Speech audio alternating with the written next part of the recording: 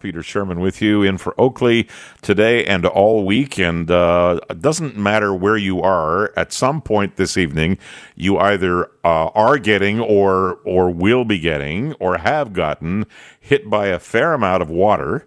The question is how much of it is going to stay on the ground or in the area or block your passage through an underpass or flood the basement of your home, your store, whatever it happens to be. And this has happened a couple of times over what has otherwise been a beautiful summer. Now, I'm looking at the environmental forecast from Environment Canada, and they're saying right now Toronto weather is 25 degrees, feels like 33, and they're showing distinctly a thunderstorm in progress. Now, that depends on where you are.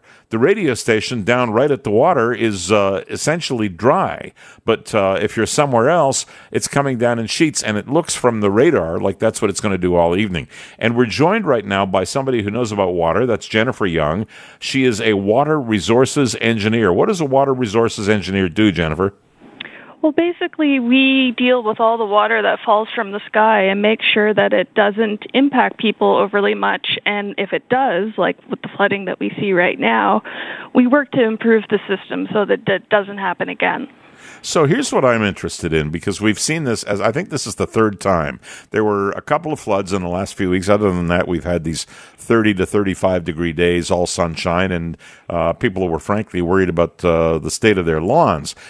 Suddenly we wind up with things like, I know you're in Waterloo, but the area of Toronto you probably are aware of called the Junction, where there are a couple of underpasses for trains filling up with water very rapidly and cars not being able to get through, flooding on the Don Valley Parkway, flooding in the basements of stores, particularly in low-lying areas, restaurants, that kind of thing, and seeing water come down sideways.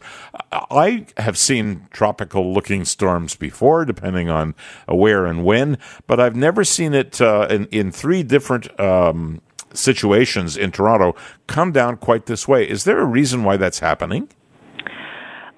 Not exactly. There is probabilities behind different rainstorms, and all we're seeing is an increase in this type of rainstorm happening. It's not really anything to do with the city or how we've designed it. It's just a trend that we're seeing across North America, that we're seeing these storms happen more and more. So it could be, and I know you're not a climatologist, it could be an effect of climate change, and there isn't any question that the climate is changing. There's a question in some people's minds about why, but we won't discuss that today. What we will discuss is the fact that you have development techniques that help reduce flooding, which goodness knows there are some people right now saying I could use. Yes, it's something that we call green infrastructure, and the idea behind it is that it slows down and soaks up some of the water so that the storm system can deal with the rainfall better. Well, explain how that works, because that sounds like something we would want. Is right now, all I know about infrastructure in the city of Toronto is we have storm sewers. And they've probably been around for the better part of 100 years. I know they occasionally replace pipes, but on the storm sewer side, not that often. And we experience this every time we get a rainstorm like this. As I say, a couple of times this summer so far, we experience problems, and those problems cost money. What's the quid pro quo on the system you're talking about? Well, in the city of Toronto, you'll see an increasing trend towards putting in things like green roofs, rain gardens, and also using our street trees with tree cells. And we send the water towards these structures, and they filter through soil, and some of it leaves the bottom of it, and some of it goes back into the air. And it basically slows down the water. So as we're putting in new infrastructure and working with the cities and developers, Stantec always looks at putting these new infrastructure types in order to build that system up as we continue to build the city.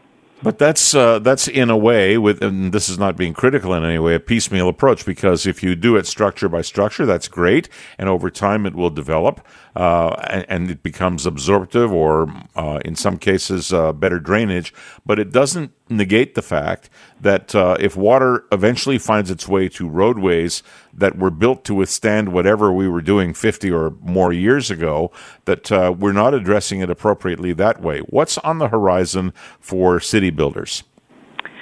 On the horizon for city builders is certainly looking at retrofitting these facilities into areas, either as part of a planned infrastructure upgrade or even as what we would call a fingerprint practice in areas where there is flooding. They look at adding these practices in the place that it will do the most good and have the most effect. So when I say, for example, we get this water buildup in the Don Valley Expressway area, I don't know whether there, because it's not a high density area. It's, you know what it is. It's kind of a in some places elevated, but mostly a sunken expressway at water level, the same level as Lake Ontario or the Don River that parallels it.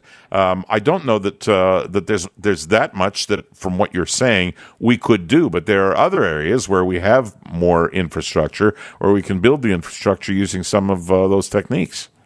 Yes, and for the Don Valley Parkway, because water moves across the surface of the city so quickly, by doing these practices in areas that drain to the Don Valley Parkway, we actually can affect that area by doing practices elsewhere. So what we're doing is we're moving the water that's flowing very quickly to the river in that area and perhaps preventing the flooding that way.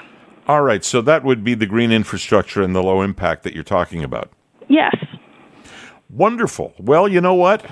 It sounds like you've opened an interesting door for those of us who don't know about this. I assume from what you're saying that the developer people in our midst are very well aware of what you're doing, and that some of them are incorporating these ideas. Very much so. The development community has started incorporating these for the past several years in Toronto. Excellent. Thank you so much for joining us. You've shed some light on some new developments, and hopefully, they won't save some people tonight, but they will down the road. Jennifer Young, I appreciate your participation. Thank you very much, and thanks for having me. All right, Jennifer Young is a water resources engineer based in Waterloo, and you heard what she said: low-impact development, green infrastructure, the ability to absorb water and to drain water in different ways, and how appropriate when we look outside, some of us, because this is patchwork right now. It's not blanket over the area, and we see what is, to all intents and purposes, the equivalent of a tropical storm where the rain is coming down sideways, and we go, what are we going to do? And 20 minutes later, it's sunny. Hopefully not to be repeated again during the evening, but by all indications, we're going to see it for a while. Just to say, the severe thunderstorm watch is still in force. Conditions are favorable for the development of thunderstorms, according to Environment Canada, and they have issued this effective just after 5 o'clock. So it's pretty contemporary in terms of timing. 25 degrees, feels like 33. Thunderstorm in process right now over the general city of Toronto. That's what Environment Canada says. I say, I'm Peter Sherman. This is the Oakley Show, and you're listening to Global News Radio 640 Toronto.